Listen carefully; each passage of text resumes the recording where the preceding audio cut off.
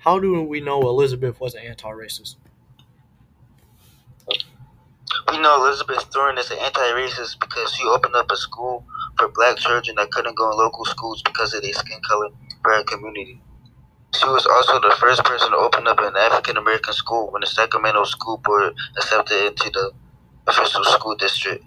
What was Elizabeth's motivation?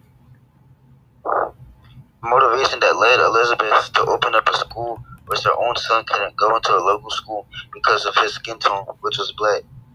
How can someone fight against racism? Someone that's anti-racist can find people with the same type of mentality as them. What careers would benefit you to become an anti-racist?